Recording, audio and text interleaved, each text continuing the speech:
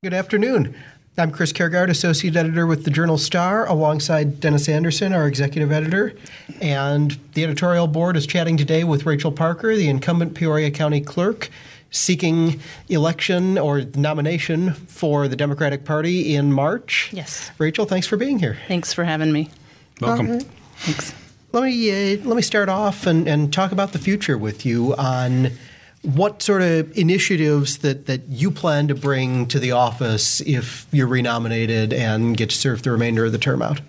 Well, initially it's, first of all, in order to get just acclimated with the whole office, I met with each employee individually and basically sat down with them and had them tell me what they liked about the office, what they didn't like about the office, if there was things that they would like to see changed, and things of that nature. So I took a lot of notes during that time, and then I tried to implement some of that, which initially was the cross-training piece. Mm-hmm. So I guess coming in out of the gate, that was a big concern to them. And so since it was such a concern to them, it was a concern to me. Mm-hmm. And so we crafted a schedule where we could do some cross-training so that the people that are on the recorder side then could switch places with the vital records side so that they could feel more comfortable in whichever side they worked as the days go on.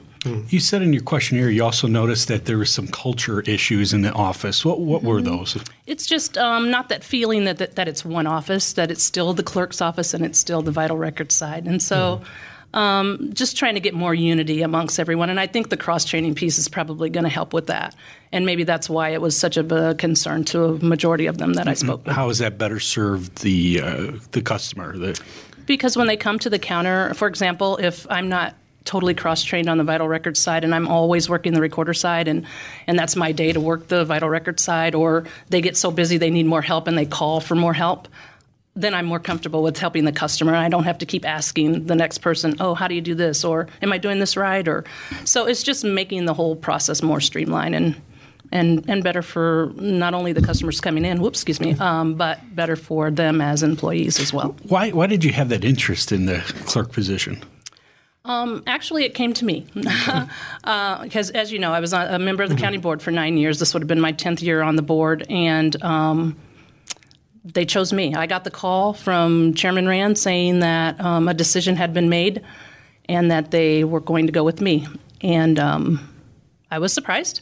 Pleasantly surprised and really honored that they'd even think of me for that because it wasn't in my plan. Now, let me ask you on the cross-training, because I know when the offices initially had merged, that there was some cross-training, and we had heard that there was a couple of weeks' worth of time on the cross-training after the initial merger, and now you're reworking on getting people some more cross-training. Do you foresee a time when there won't just be a clerk's side and a recorder's side, but where employees are simply scheduled to work the office and you go to whichever side it is that there's somebody at the counter on? That's, if money were not an issue, I would love to redesign the way the office is laid out, but we can't because of the structure of the building. Of course, we've got the, whatever those are called that are beams. But the way it's laid out, it is laid out in two separate areas so that when you come in, you either go to, the left or the right.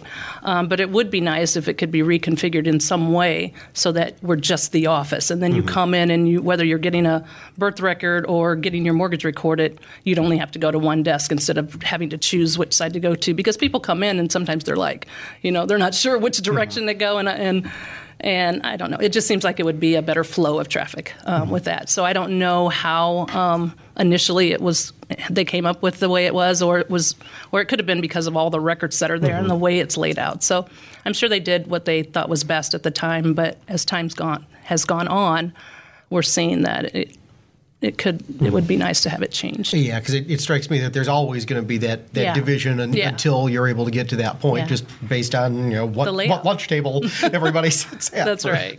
That's right. Yeah.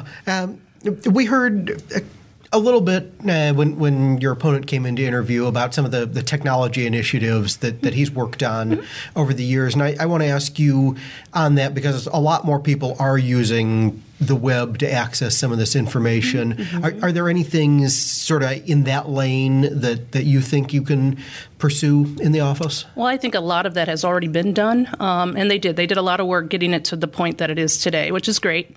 And then it's just a matter of keeping up with everything because technology changes so fast. So it's just going to be a matter of making sure that we're still on point on anything as time goes on.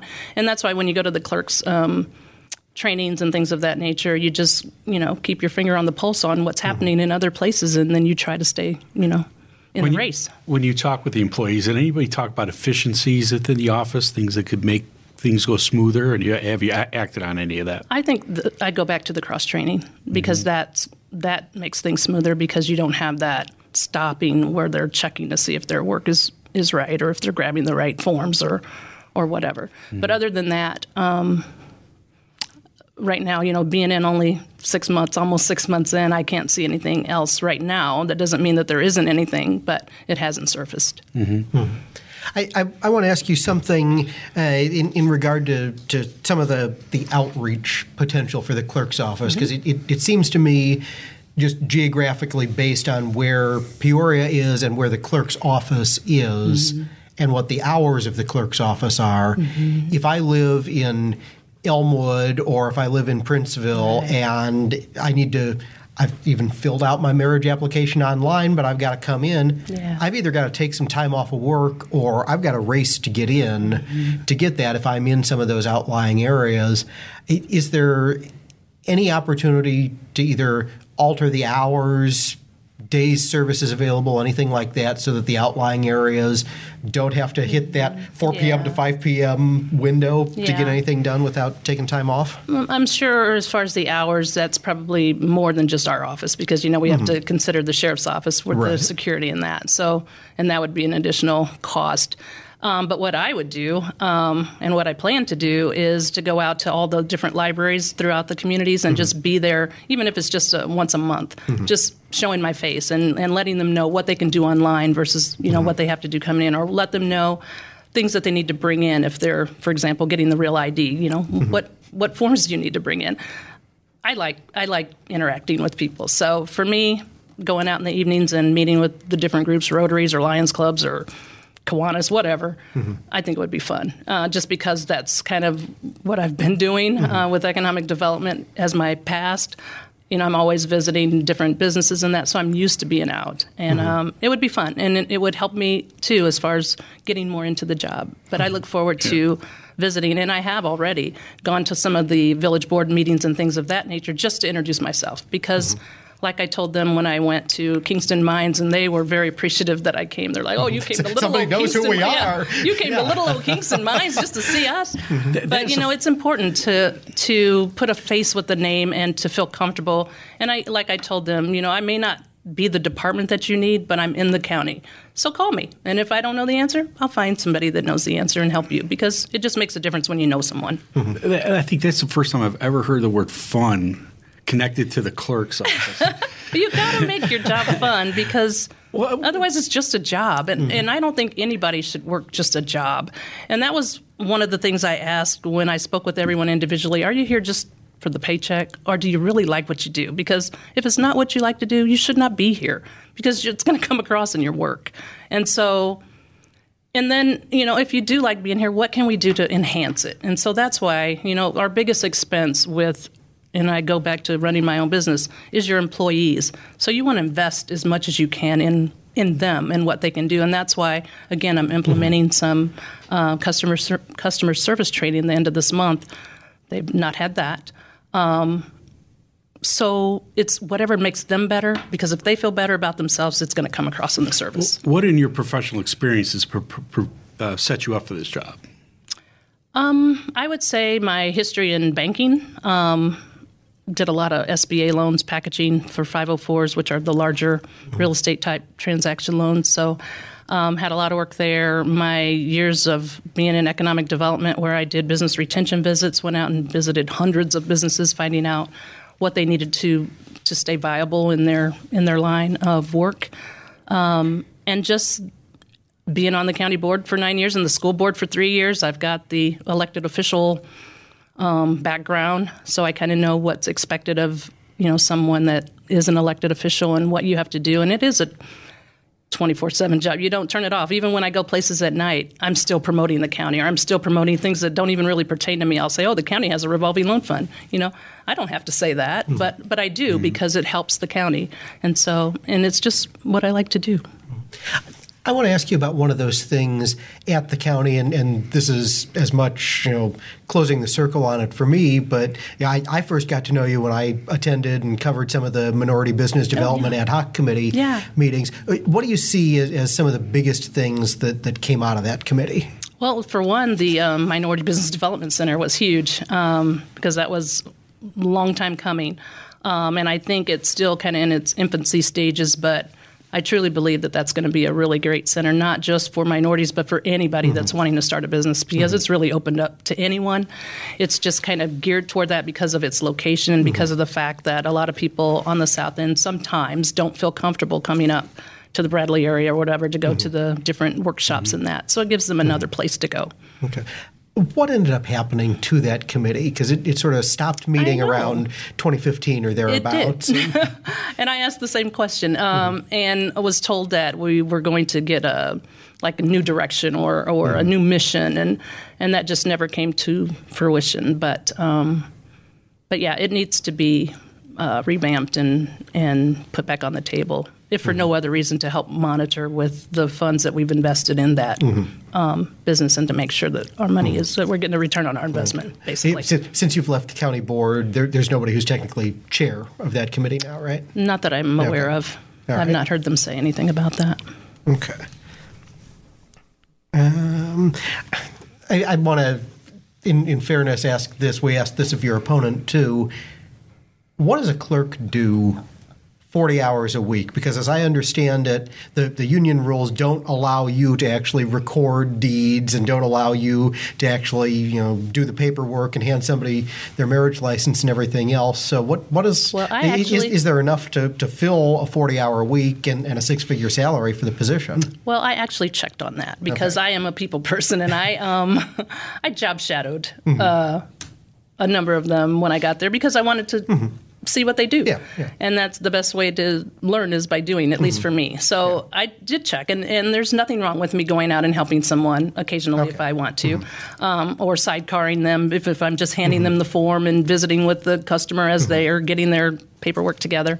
Now, if I was to do it every single day, then there may be an issue there. That's what I had heard from Steve years ago, was that he couldn't go out and do all that. So. You can go out, and you can do it occasionally. It's just you can't take over their jobs. But it's fun, and I think it's important for them to see that we come out of that office and do the work, because that work's important and it's fun, and there's that word again, fun. But again, I go back to, I just like interacting with people, and I can't just sit in the office. So if I'm not there at the front, then I'm going to be out in one of those communities doing something, because I won't be still. In your first full term, what are three things that you said you think must happen in the clerk's office? Well, again, I go back to trying to unify the office to make it feel like one, so that the employees feel like it's one office. And then I also like the outreach piece. I would really work on the outreach piece and going to the various communities, letting them know what the clerk's office does. And I actually got a trifold that I had put together. I went back into some of the, in digging through all of Steve's things, and saw an old brochure that he had it wasn't even a brochure, it was just some papers clipped together. But I created a trifold brochure that kind of tells about the office and things that you can have done there. And so I would use that as a marketing tool and go to all those communities or the libraries or whatever and just spread the word about what we do, and just make it more known about the clerk's office. Because usually when I tell people I'm the county clerk, they're like, well, I got a ticket for, whatever. And I'm like, no, that's the circuit clerk. I don't do anything with courts. So, but a lot of people don't know exactly what the clerk's office is all about. So it would be something to keep me, on the road and busy. All right. Are there any other issues that need streamlining there in the way people do things with regard to the business under an assumed name or some of the other lesser-known clerk functions? Well, again, that's on the website, and it's pretty easy. What I did is I went in and kind of just filled out the marriage license things all the way to the end, just to kind of see what the process was. And that's on there, too. But, again, people don't know, and maybe they need to be walked through that process. So, again, that's all a part of telling what our office does and helping people out in that way. Mm-hmm. Now, as far as the county board portion of this, the clerk or deputy clerks sit in on the county board meeting. They actually record the votes and everything else like that. Is that process efficient enough? Again, I've almost 6 months in. I've done 5 meetings. Where I've clerked the meetings, and it's a nice system. It's just getting used to it, but it runs pretty smooth once you know what the right buttons to push. Yeah, the automated remotes that sometimes need the new batteries. Yeah, and someone asked me, because Steve didn't do it all the time, was I going to do it? And I'm like, why not? So, yeah, I like that part of it. And it still makes me feel like I'm part of the board. So What other advice, as somebody who's sat on both sides of that as a policymaker and a countywide office holder, is there any advice that you would offer to the board as far as direction for decisions they have to make? Now being on the other side, I see now that sometimes when you're voting on things, you may not know all the details. You're going to know in general things, but and then again, what's the administrator is their only employee, so that's their focus. So they can't really get in the weeds and get all the details about every single department. But maybe just visiting the departments just to kind of see what's going on and get a better feel of each one of them and then go from there. When you've sat down with the office's budget, have you looked at any things and say, why do we do that? And you've changed things, or maybe you got answers to things that you weren't sure about? No, actually, I did sit with finance with Randy, and we didn't go line per line, but just so that I have a better understanding of the budget. And we really do good with spending our dollars, and we live within our means, and we actually are one of the few offices that take in more revenue than we spend. So we're fortunate enough that we cover what we need to cover, and we really don't waste any fund of the county funds. So in that respect, I think our budget is great. I really do. Now, I want to go back to something we were talking about earlier in the podcast. The process that you came to this position was a little atypical. You hadn't initially put in an application when they were seeking candidates to fill the position. There were a number of them, and the two top contenders, as you and I both know, were two candidates who have jobs within the clerk's office, had them previously and have them now, and that there was generally an agreement that there was no consensus between those two individuals or any of the other applicants on who to appoint for the position. Right. And so the committee turned its eyes to you as an appointee who had that experience with county government and other government service business, and asked if you would consider taking the position. And at the time that you took that position, you indicated then, and I'm going to quote from your letter to the chairman, that you would serve, quote, with no intentions of running for the seat in the 2020 election. And obviously things changed after you were appointed to the position as to whether you were going to seek to serve out the remaining 2 years of Steve's term after that. Right. First, walk us through what it was that caused you to change your mind from that original intention that you told board members.